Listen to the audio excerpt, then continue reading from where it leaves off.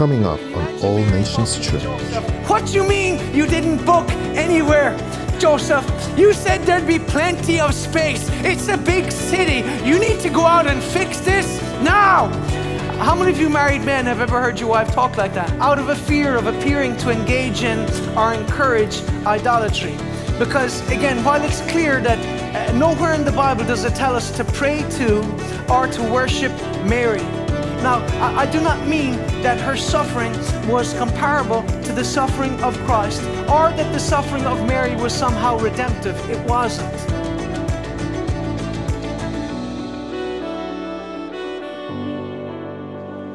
Let's stand to our feet for the reading of God's Word. And the title of the message today is A Mother Called Mary. And praise you, Jesus. We're going to read from Luke chapter 1 and verse 26. Now in the 6th month, the angel Gabriel was, if you have your Bible, you can read along with me, or it's on the screen, from verse 26 of Luke 1. Now in the 6th month, the angel Gabriel was sent by God to a city of Galilee named Nazareth, to a virgin betrothed to a man whose name was Joseph of the house of David. The virgin's name was Mary, and having come in, the angel said to her, "Rejoice, highly favored one, the Lord is with you. Blessed are you among women." But when she saw him, she was troubled at his saying, and considered what manner of greeting this was. The angel said to her, "Do not be afraid, Mary, for you have found favor with God. And behold, you will conceive in your womb, and bring forth a son, and shall call his name Jesus. He will be great, and will be called the Son of the Highest. And the Lord God will give him the throne of his father David. And he will reign over the house of Jacob forever. And of his kingdom there will be no end." Then Mary said to the angel, "How can this be, since I do not know a man?" And the angel answered and said to her, "The Holy Spirit will come upon you, and the power of the Highest will overshadow you. Therefore also the Holy One who is to be born will be called the Son of God. Now indeed Elizabeth, your relative, has also conceived a son in her old age, and this is now the 6th month for her who is called barren. For with God nothing will be impossible." Say that together. For with God nothing shall be impossible. Then Mary said, "Behold, the maidservant of the Lord. Let it be to me according to your word." And the angel departed from her. You may be seated. Thank you, Jesus. A mother called Mary. Verse 28, and the angel came to her and said, "Hail, thou that art highly favored, the Lord is with thee. Blessed art thou among women." The NIV, the angel went to her and said, "Greetings, you who are highly favored. The Lord is with you." How many of you know the Lord is with you today? In Jesus' name. Amen. God with us. Emmanuel, God with us. And you know, this is the word of God speaking to us. So when it says that Mary was blessed or highly favored among all women, I believe it's ample proof that her life and her faith is worth studying in more detail. And you know, I sometimes wonder if evangelical Christians have sometimes downplayed or at times completely ignored the significance of Mary's role out of a fear of appearing to engage in or encourage idolatry. Because again, while it's clear that nowhere in the Bible does it tell us to pray to or to worship Mary, it doesn't say that we can't learn from or be inspired by her example, particularly her example of her courage, her faith, and her unwavering devotion to God. And again, so on this Mother's Day, I believe it is entirely appropriate for us to take some time to study the life of a special mother called Mary. Matthew chapter 1 and verse 18. Now the birth of Jesus Christ was as follows. After his mother Mary was betrothed to Joseph, before they came together, she was found with child of the Holy Spirit. Then Joseph, her husband, being a just man and not wanting to make her a public example, was minded to put her away secretly. But while he thought about these things, behold, an angel of the Lord appeared to him in a dream, saying, "Joseph, son of David, do not be afraid to take to you Mary your wife, for that which is conceived in her is of the Holy Spirit. And she will bring forth a son, and you will call his name Jesus, for he will save his people from their sins. So all this was done that it might be fulfilled what was spoken by the Lord through the prophet, saying, Behold, the virgin shall be with child and bear a son, and they shall call his name Emmanuel, which is translated God with us. Hallelujah. And 2,000 years later, God is still with us. In spite of where we fail or fall short. You know, all of us have our issues and our areas where God is still working on us. You know, we're all works under progress. Amen? And, but you know, the reality is that in spite of this, God is still with us. And it's beautiful. His name, Emmanuel, means God with us. Then Joseph, being aroused from his sleep, did as the angel of the Lord commanded him, and took to him his wife, and did not know her till she had brought forth her firstborn son. And he called his name Jesus. And so, again, I think Joseph is such a wonderful example of a man who is willing to trust God, and even though he didn't necessarily understand everything that was going on. And so, let me be perfectly clear. I don't want to be misunderstood today. 1 Timothy 2:15, for there is one God and one mediator between God and mankind, the man Christ Jesus. The Bible is very clear. There is one mediator, and it's not Mary, it's not Buddha, it's not Allah, it's not Krishna, it's Jesus Christ. Amen. Jesus is the way to the Father. And so there's one mediator between God and men.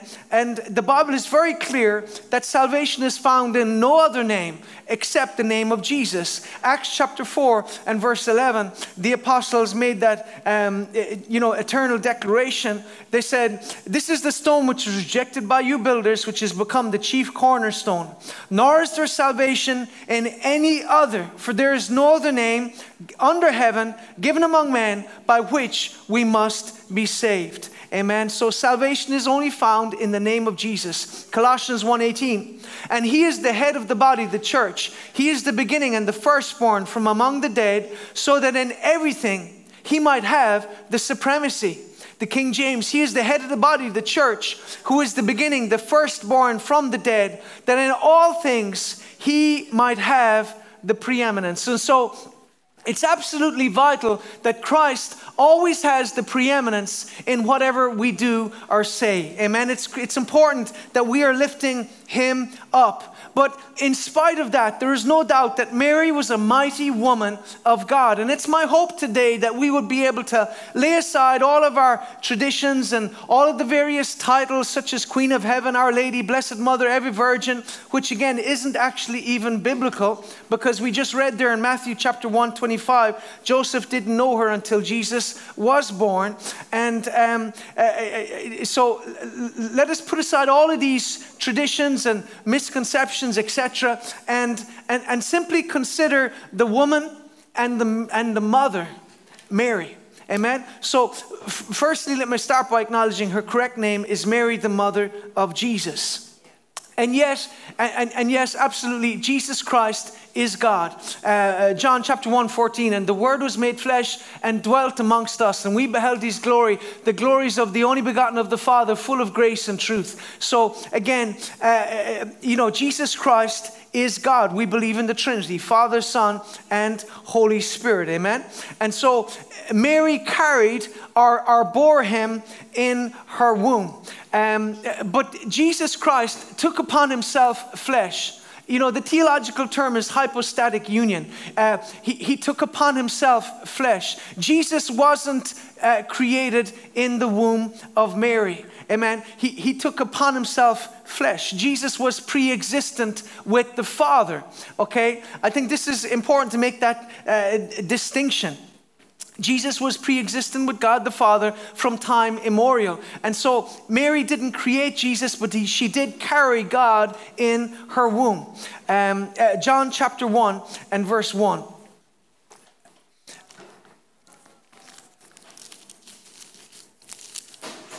In the beginning was the Word, and the Word was with God, and the Word was God.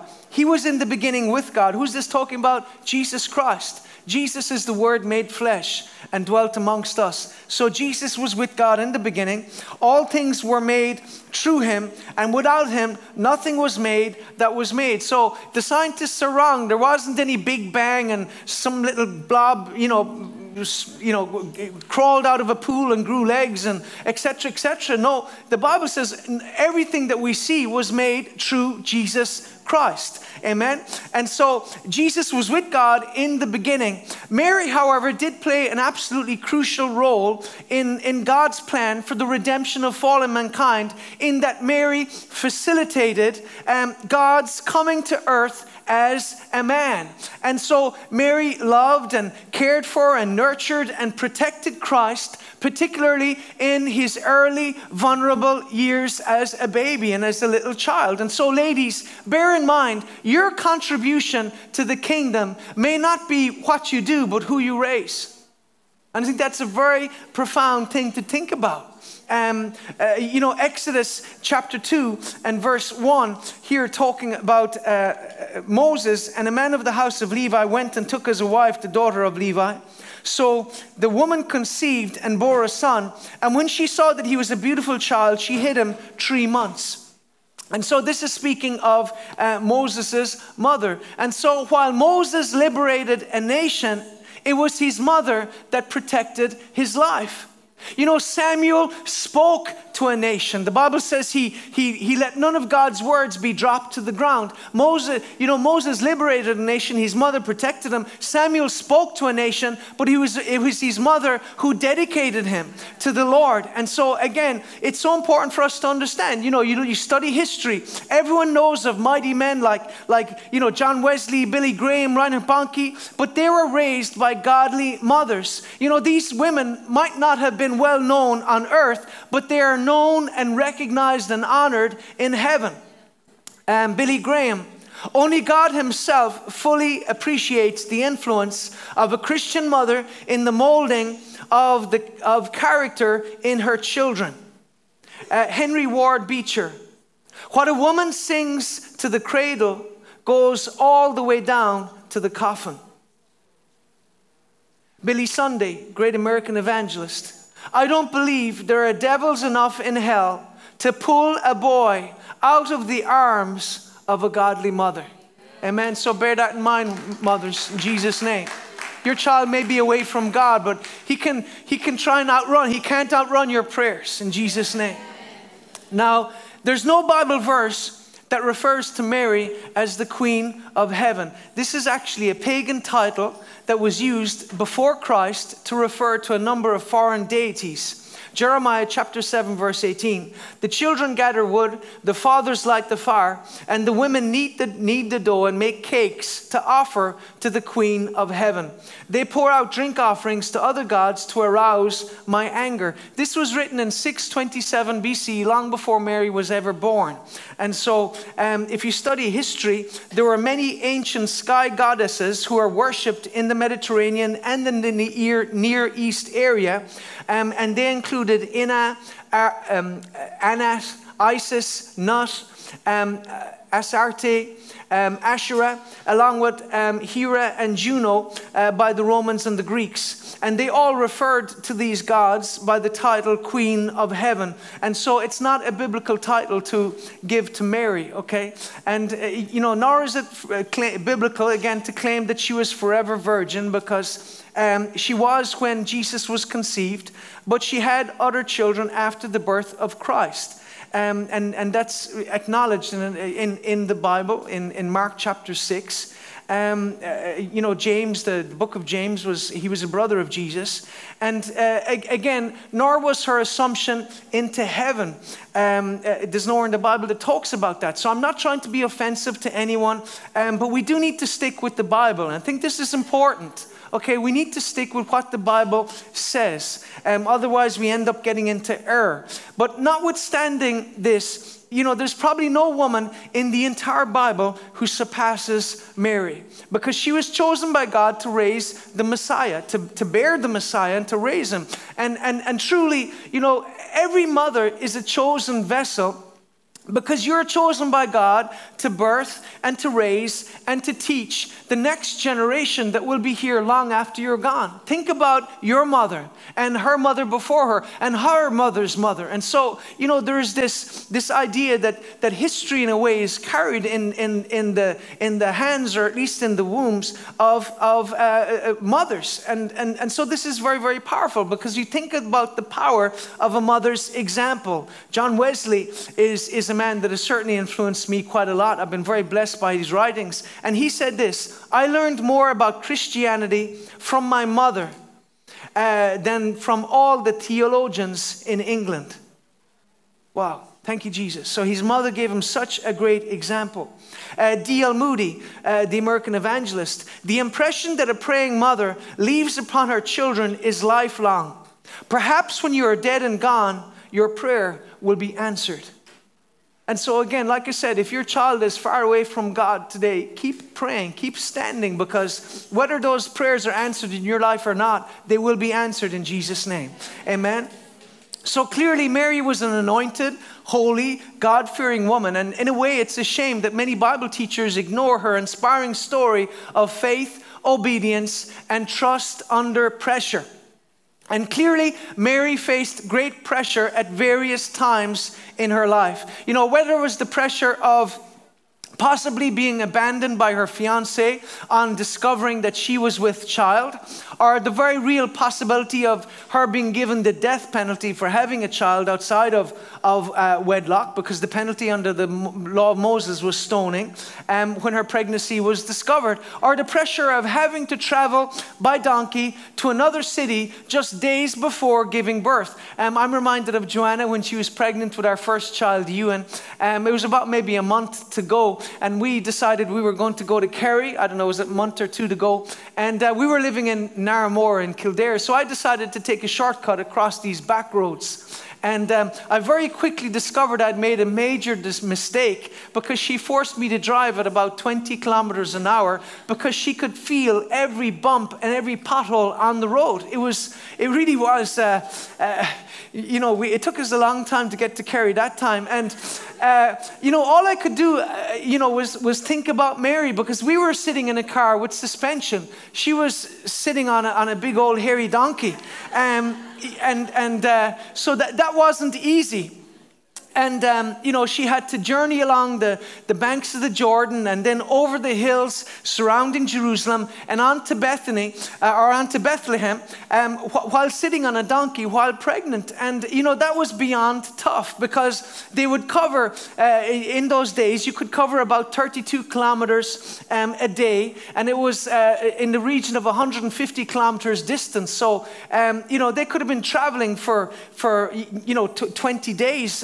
They could have been traveling for quite some time. But think about Mary. When you finally arrive in Bethlehem, you're dusty, you're sweaty, you're saddle sore, you're exhausted, you're hungry, and then you discover you have nowhere to stay.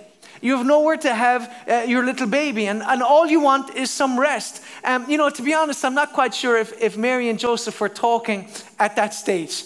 Can you imagine Mary talking to Joseph? What do you mean you didn't book anywhere, Joseph? You said there'd be plenty of space. It's a big city. You need to go out and fix this now.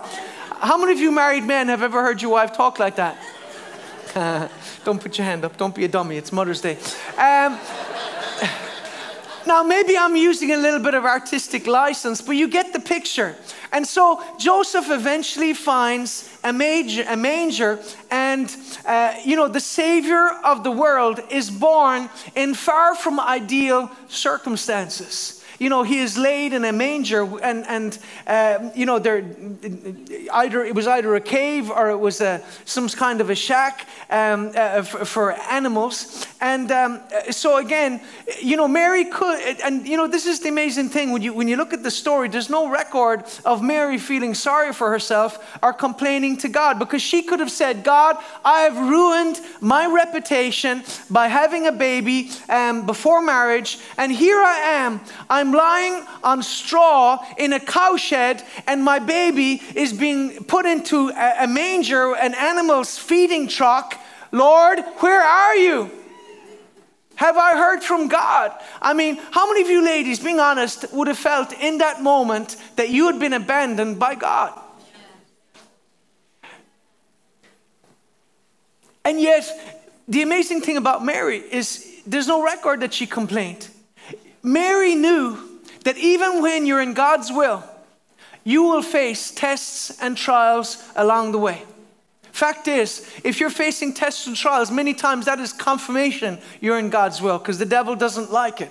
Okay? And the pressure didn't just end at that point. Because after the baby is born, they had to flee for their lives from Herod's soldiers and then live in a foreign nation for a time. They had to live in Egypt. Think of the pressure that Mary felt during that season, or, the pressure she felt during the Passion. When she had to watch her son being betrayed and mocked and beaten and then crucified. She was there to witness it all, and yes, she showed tremendous grace under pressure. Okay, so Mary was a woman of great faith, and without her obedience to the call of God, the Savior might never have been born. And you might say, well, God could have chosen somebody else. But you know what? The Bible doesn't say God had a plan B if Mary was going to say no. And so I thank God that she did say yes to the call of God. So there's just a number of points I want to deal with that we learn from Mary. And the first one is this: Mary listened to the voice of God. Isaiah 28 and verse 23. Give ear and hear my voice. Listen and hear my words. It's like the husband that said to his doctor, I think my wife is going deaf. Is there anything we can do to help her? Because, as men, we're always trying to help. And sometimes, unless we have a remote control in our hands. But anyway, he said, is there anything we can do to help my wife? I think she's going deaf. And the doctor said, there's a very simple test you can do to confirm this. This evening, go home, stand about 15 feet behind her, ask her a very simple question. So that afternoon, he stands 15 feet behind his wife, and he said, what's for dinner tonight? No response. He decides to go 10 feet, and he says, what's for dinner tonight? Nothing. He decides to go 5 feet. Honey, what's for dinner tonight? Nothing. So he gets right behind her and shouts, what's for dinner tonight? She turns around and says, I've told you 3 times already, chicken. You see, for those of you who don't get it, that it wasn't that she wasn't hearing him, it was that he wasn't hearing her. How many of you know it's always so easy to point out where somebody else is wrong, and sometimes we're utterly oblivious to our issues. So think about that if you're complaining, God doesn't hear my voice. Maybe you're not listening to what he's saying. Okay? It's like all of you ladies know at times your husband hears you, but he's not listening to you. Or like the parents say, my kids don't listen to me. Or the kids, my parents don't listen to me. Well, can you imagine how God feels dealing with all of us? Okay? But Mary sought the face of God. Mary listened to the voice of God. She was familiar with the voice of God because she was actively listening. Okay? Mary was actively listening to the voice of God. And so this is important. She was ready to hear when he spoke because she was already listening.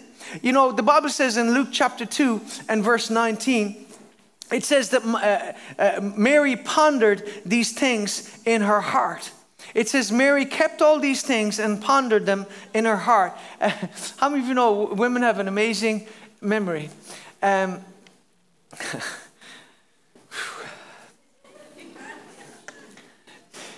never forget.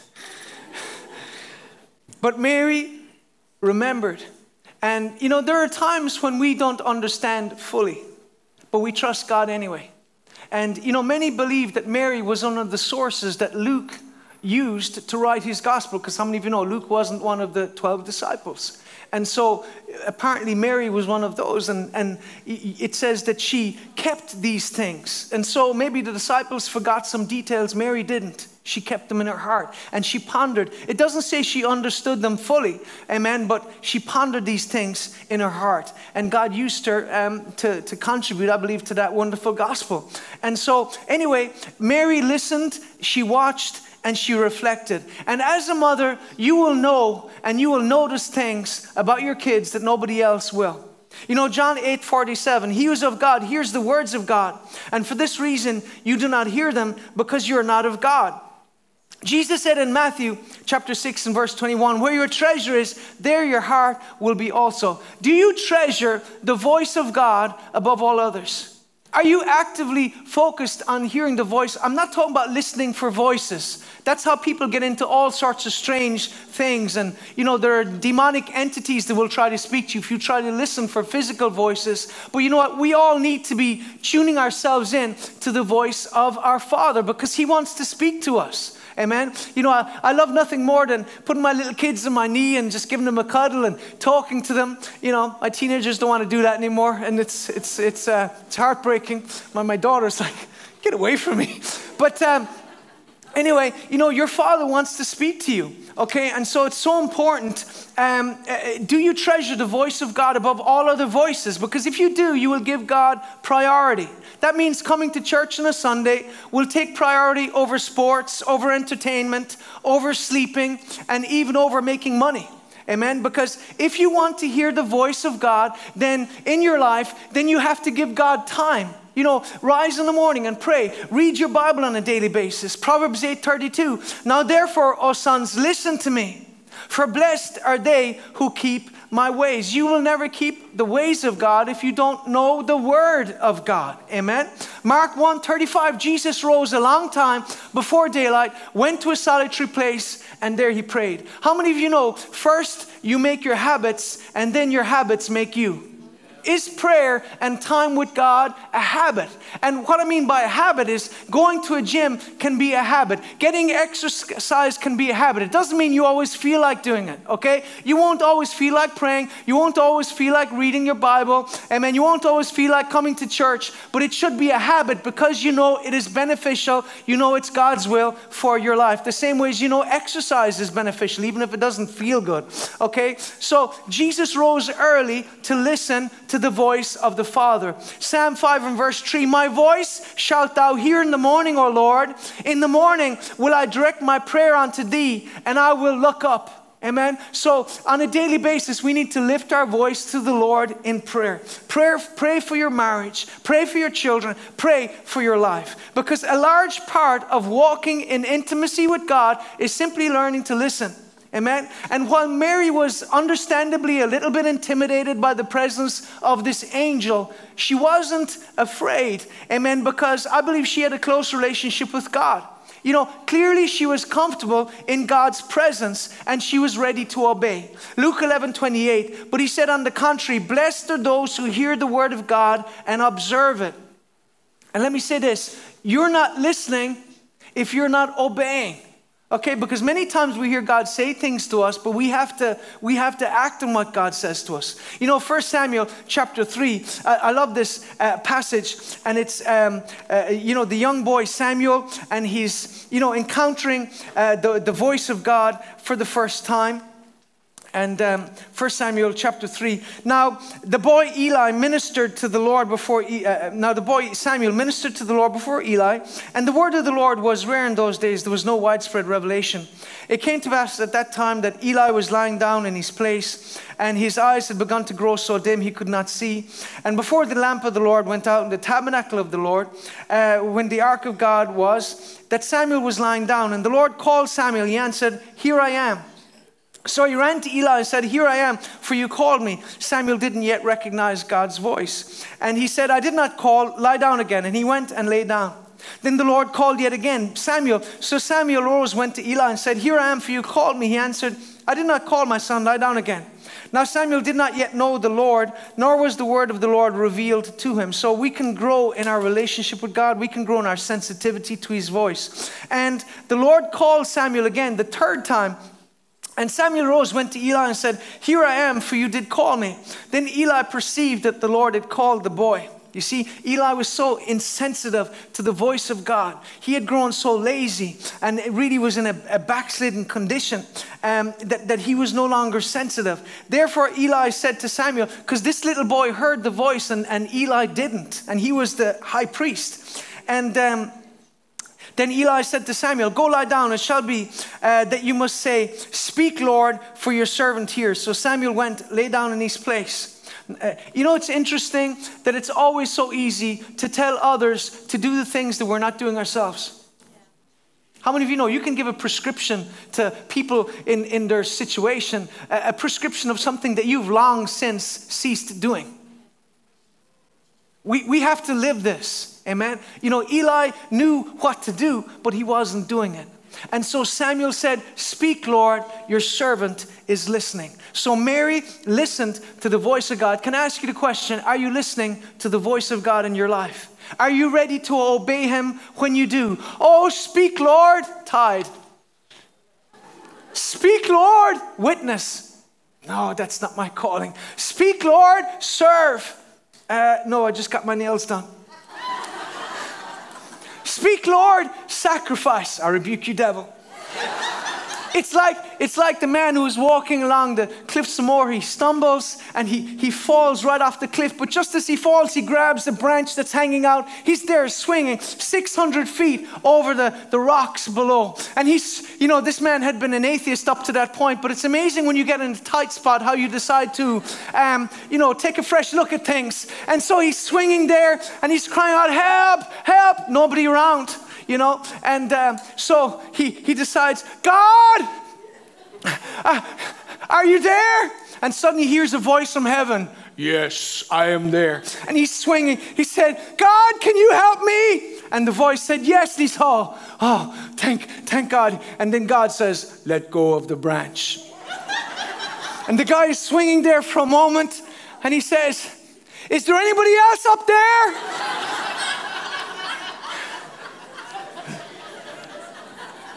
You see, sometimes we say we want to hear the voice of God until he speaks.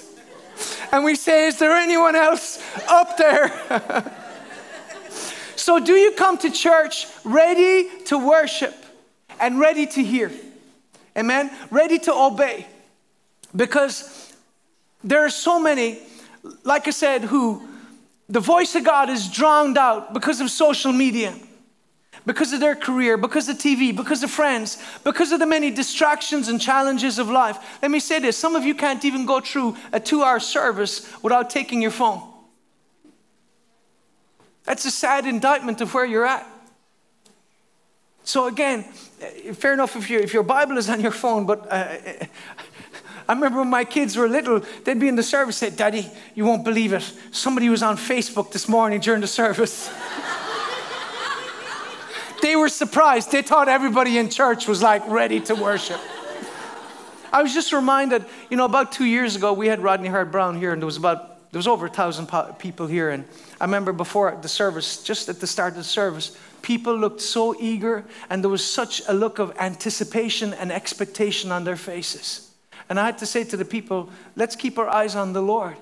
But I said to myself, what would happen if people came to church with that sense of expectation as they came to that service? And listen, God is here. God with us. Let's come with that expectation. Come ready. Like Mary, she was ready to hear. And so firstly, Mary listened to the voice of God. Secondly, she surrendered to the call of God. Luke chapter 1 and verse 38.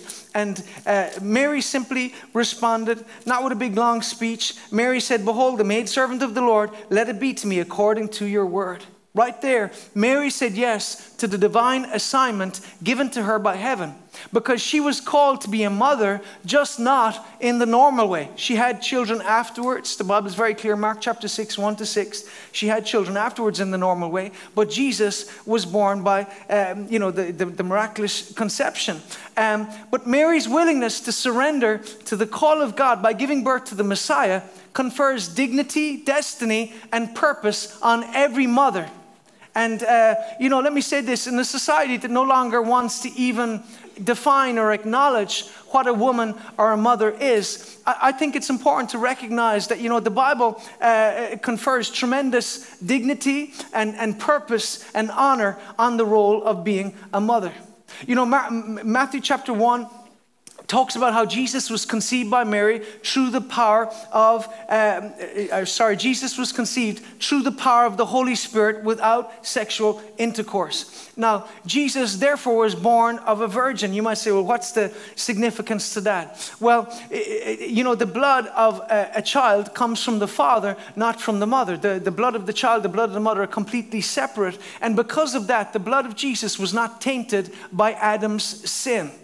And therefore, his blood was sinless and could be offered on behalf of all mankind for the sin of the world. That's why the Bible says, behold the Lamb of God who takes away the sin of the world. And so Mary surrendered to God's will, even though there was a cost. And let me say, there's always a cost to the call. In the natural, announcing her pregnancy, she would most likely face divorce, gossip, and possibly even stoning.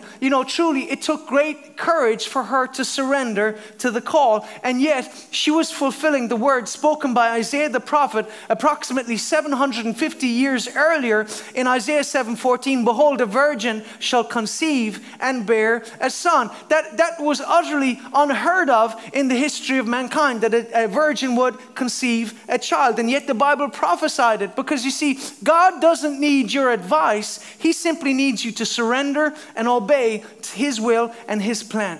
Psalm 139 and verse 13. For you formed my inward parts. You knitted me together in my mother's womb. I praise you, for I'm fearfully and wonderfully made. Wonderful are your works. My soul knows it very well. You see, a mother is special because it is true a mother, and only true a mother. Let me say, men can't give birth to children. Okay? I know that makes people mad sometimes, but that's a fact. Okay? Let's just deal with basic biology. Praise you, Jesus. It's a sign. It's a sign of the times. I'm telling you of how crazy people are becoming, that they're starting to embrace and believe all sorts of lies and craziness. Okay? A man can't give birth to a baby. Okay? Let's move on from that. But Mary's a perfect example of how motherhood is a sacred calling. Because you are playing a part, along with your husband, of course, in bringing an eternal soul into existence. Truly, motherhood and fatherhood is it's an amazing privilege and responsibility. Proverbs chapter 31 talks about this. Proverbs 31 and verse 25 to 28. And it says, strength and honor are her clothing. She shall rejoice in time to come. She opens her mouth with wisdom, and on her tongue is the law of kindness. Ladies, watch your tongue. Amen. Men, watch your tongue. Speak to each other with kindness. She watches over the ways of her household. She does not eat the bread of idleness. Her children rise up and call her blessed. Amen. Thank you, Jesus. So truly, motherhood is a call. Charles Spurgeon, you're as much serving God in looking after your own children and training them up in God's fear and minding the house and making your household a church for God as you would be if you had been called to lead an army to battle for the Lord of hosts. Abraham Lincoln, I remember my mother's prayers, and they have followed me. They have clung to me my entire life. Think about that. Abraham Lincoln, the president of the United States, and how God used that man so powerfully. I remember my mother's prayers, and they have followed me. They have clung to me my entire life. So again, ladies, you can pray prayers that your children will never be able to escape. Mary listened to the voice of God. Mary answered the call of God. Thirdly, Mary suffered for the cause of God. Luke chapter 2 and verse 29. And Luke 2 and verse 29. From verse 25 maybe. And it says, there was a man in Jerusalem, his name was Simeon. This man was just and devout, waiting for the consolation of Israel. And the Holy Spirit was upon him, and had not yet been revealed to him by the Holy Spirit that he would not see death before he had seen the Lord's Christ. So he came by the Spirit into the temple. And when the parents brought in the child Jesus to do for him according to the custom of the law, he took him up in his arms and blessed God and said, Lord, now you are letting your servant depart in peace according to your word. For my eyes have seen your salvation, which you have prepared before the face of all peoples, a light to bring revelation to the Gentiles and the glory of your people Israel. And Joseph and his mother marveled at these things which are spoken of him. Then Simeon blessed him and said to Mary his mother, behold, this child is destined for the fall and rising of many in Israel, and for a sign that will be spoken against. Yes, a sword will pierce through your own soul also, that the thoughts of many hearts may be revealed. You see, God himself acknowledges through his servant Simeon, who is waiting for the Messiah, he acknowledges that a sword will pass through Mary's soul. 2 Timothy 3:12, yes, and all that will live godly in Christ Jesus shall suffer persecution. You know, there's no doubt that Mary, as the mother of Jesus, suffered for the cause of God. Acts 1:3, to whom he showed himself alive after his passion, by many infallible proofs, being seen by them 40 days, and speaking of the things pertaining to the kingdom of God. That's where Mel Gibson got the title, The Passion of the Christ, because passion literally means to experience a sensation or impression, usually painful. It means to feel, it means to suffer, it means to vex. You see, Christ had, Christ's passion, his betrayal, his mockery, his beating, his scourging, his crucifixion. And so this is the thing. During Christ's passion or Christ's suffering, Mary watched in horror as her own son was whipped and beaten and mocked and ultimately crucified. And as he suffered, she suffered. Even though he was the Lamb of God, slain from the foundation of the world, as John 1:29 and Revelation 13:8 says, it still didn't change the fact that she was his mother and he was her son, and that she was horrified and heartbroken by what she witnessed on that dark day. Now, I do not mean that her suffering was comparable to the suffering of Christ, or that the suffering of Mary was somehow redemptive. It wasn't. I think it's important to make that distinction. Only the blood of Jesus saves. Only the suffering that Christ went through is what contributed to our salvation. And so that is why we do not pray to Mary, nor do we ask her to pray for or intercede for us. She has gone to her eternal reward in heaven. You know, in the temple, when Simeon prophesied over Jesus and Mary, like I said, he declared a sword will go through your own soul. And so, Mary suffered. 1 Corinthians chapter 1 and verse 26. You see, Jesus identified himself with all that was humble and that was ordinary. Like I said, he was, it's interesting that when they went into the temple, that Joseph offered 2 turtle doves. That was a poor man's offering. Why did God choose 2 ordinary, uneducated, and most likely poor peasants? Why didn't he choose a king who could have put Jesus in a cradle of marble, or a general who could have had a huge army behind Christ when he stepped into his ministry? Why did he choose these ordinary people? Why did he have his son born in a manger? Well, God was identifying himself with all that was ordinary and humble, even in his birth. 1 Corinthians 1:26, brothers and sisters, think of what you were when you were called. Not many of you were wise by human standards, not many influential, not many were of noble birth. But God chose the foolish things of the world to shame the wise. God chose the weak things of the world to shame the strong. God chose the lowly things of this world and the despised things and the things that are not, to nullify the things that are, so that no one may boast before him. It is because of him that you are in Christ Jesus, who became for us wisdom from God. That is our righteousness, holiness, and redemption. Therefore, as it is written, let the one who boasts, boast in the Lord. Because we had nothing to offer God except for our sin-stained soul. But God embraced us anyway, and that is what grace is. And, it's clear that both Mary and Joseph suffered for the cause of God. I mean, people probably whispered behind their backs about how, Joseph and Mary appeared to conceive a child outside of wedlock. In John chapter 8 and verse 18, the Pharisees are talking to Jesus. And it says, verse 18, I'm the one who bears witness of myself, and the Father who sent me bears witness of me. Then they said to him, where is your Father? Now, to all intents and purposes, by the time Jesus stepped into his ministry, it appears Joseph was already dead. Mark chapter 6 speaks of Mary. It speaks of the brothers and sisters of Jesus. It makes no mention of Joseph. But here, I think the Pharisees were alluding to the questionable circumstances of Joseph's birth. Or of Jesus' birth, rather. And I think Joseph was a man of such integrity that people assumed that it couldn't have been Joseph, and that Joseph was simply doing the honorable thing by marrying Mary. And so, anyway, here, certainly it does seem that they were alluding to the circumstances of his birth by saying, where is your Father? Jesus answered, you know neither me nor my Father. If you had known me, you would have known my Father also.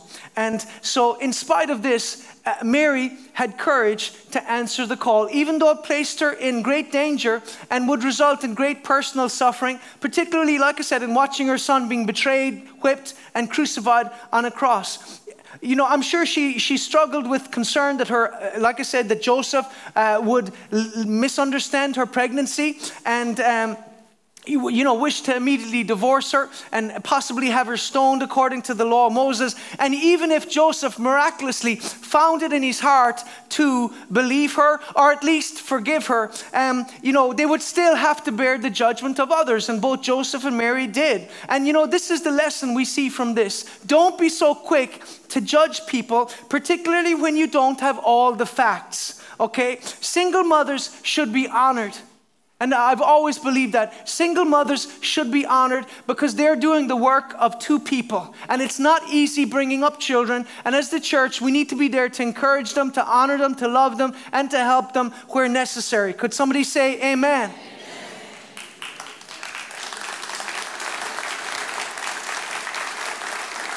Because every single mother has chosen life. And that choice has come with great personal sacrifices. Because there's like I said, there's a cost to the call. And so anyway, Mark chapter 6 acknowledges, let's just read it very quickly. 5 minutes and I'm finished. But Mark chapter 6, and it says, then they went from there and came to his own countrymen, and his disciples followed him. And when the Sabbath had come, they began to teach in the synagogue, and many hearing him were astonished, saying, where did this man get these things? And what wisdom is this which is given to him, that such mighty works are performed by his hands? Is this not the carpenter, the son of Mary, the mother of James, Joseph, Judas, and Simon? Are not his sisters here with us? So they are offended at him. And Jesus said, a prophet is not without honor, except in his own country, among his own relatives, and in his own house. And he could do no mighty work there, except that he laid his hands on a few sick people, and he healed them. And he marveled because of their unbelief. How many of you know unbelief shuts down the power of God? That's why come to church expecting. Come to church believing. And, but one thing we see in this story is that on top of everything else that Mary suffered, she suffered the loss of her husband relatively early on in her marriage. And yet there's no mention that she felt bitter or sorry for herself. Again, Mary is a great example of grace under pressure. So Mary listened to the voice of God. Mary answered the call of God. Mary suffered for the cause of God. And give me 2 minutes, I'm finished. Mary trusted in the Son of God. Luke chapter 1 and verse 46. My soul magnifies the Lord, and my spirit has rejoiced in God, my Savior. You see, Mary, in spite of her virtue, holiness, and separation, still needed a Savior. And thus, in the Magnificat, in the very beginning, she declares that her soul rejoices in God, her Savior. Because like all observant Jews, she was looking forward to the Messiah, okay? And she understood that in spite of being chosen, she still needed a Savior. You see, Romans 3:23 says, all have sinned and fallen short of God's glory. That means all of us, no matter how good we are, need a Savior. Because philanthropy or philosophy or living a good life are not sufficient to get you to heaven. What can wash away my sin? Nothing but the blood of Jesus. Nothing but the blood of Jesus can save your soul from hell. And the Bible is very clear that when we die, there is only one of two destinations: endless happiness in heaven or endless torment in hell. That is why we must put our trust in Jesus Christ. All have sinned and fallen short of God's glory. Amen. The Bible says all have sinned, and that includes Mary. Romans 6:23, it says the wages of sin is death, but the gift of God is eternal life through Jesus Christ our Lord. You see, none of us earned or merited salvation. That's why Ephesians 2 says, by grace you've been saved through faith. This not of yourself. It's the gift of God, not of works, lest anyone should boast. You can have the assurance before you leave this place today as the worship group come forward. You can have that assurance that heaven is your home and that Jesus Christ is your Lord. Because Jesus said in John 14:6, I am the way, the truth, and the life. Nobody comes to the Father but through me. And I appreciate that may not be politically correct in today's world, where people say you can come through Buddha, through Allah, through Krishna, through whatever philosophy you want. No, Jesus was very clear. He said, I am the way. He didn't say I'm one of the ways. He said, I am the way, the truth, and the life. Nobody comes to the Father but through me. As I said earlier, there is only one mediator between God and man, and that is Jesus Christ. We do not come to God through Mary. We come through Christ. You know, a very common question that Catholics ask is, do you believe in Mary? And the answer is, of course we do. The Bible speaks a lot about Mary. She was a wonderful woman of God, and the Bible, bestows tremendous honor upon her for, the cost that she paid and for the fact that she was the mother of Christ. However, we do not worship, pray to, or look to Mary for help or salvation. It is all through Christ. You see, we must follow her example of faith and imitate her focus. You know, John 2 verse 5, his mother said to his servants, whatever he tells you, do it. This is why Mary was simply saying, look to Jesus. He is the answer. Look to him. You know, don't pray to Mary or place your faith in her to save you or intercede with God on your behalf. It's just not biblical. Okay, you know, the Bible is very clear that as Jesus hung on the cross, he said to John, his beloved, behold your mother. And he said to Mary, behold your son. So Mary was so close to the heart of Christ. He loved her dearly. But again, Mary was there at the beginning in the manger, and she was there at the end at the tomb. Amen. So again, today, by God's grace, I just pray that God will open your eyes to see the fact that God has a call on your life, that he loves you, and that you have to answer that call the same way as Mary answered it. She was there in the upper room. The Bible says in Acts chapter 1:14, when the Holy Spirit fell, she was there praying. She was there interceding, because Mary was not just a mother. She was a dedicated follower of Jesus Christ. The question is, have you made that decision to follow Jesus Christ? Have you chosen to answer the call?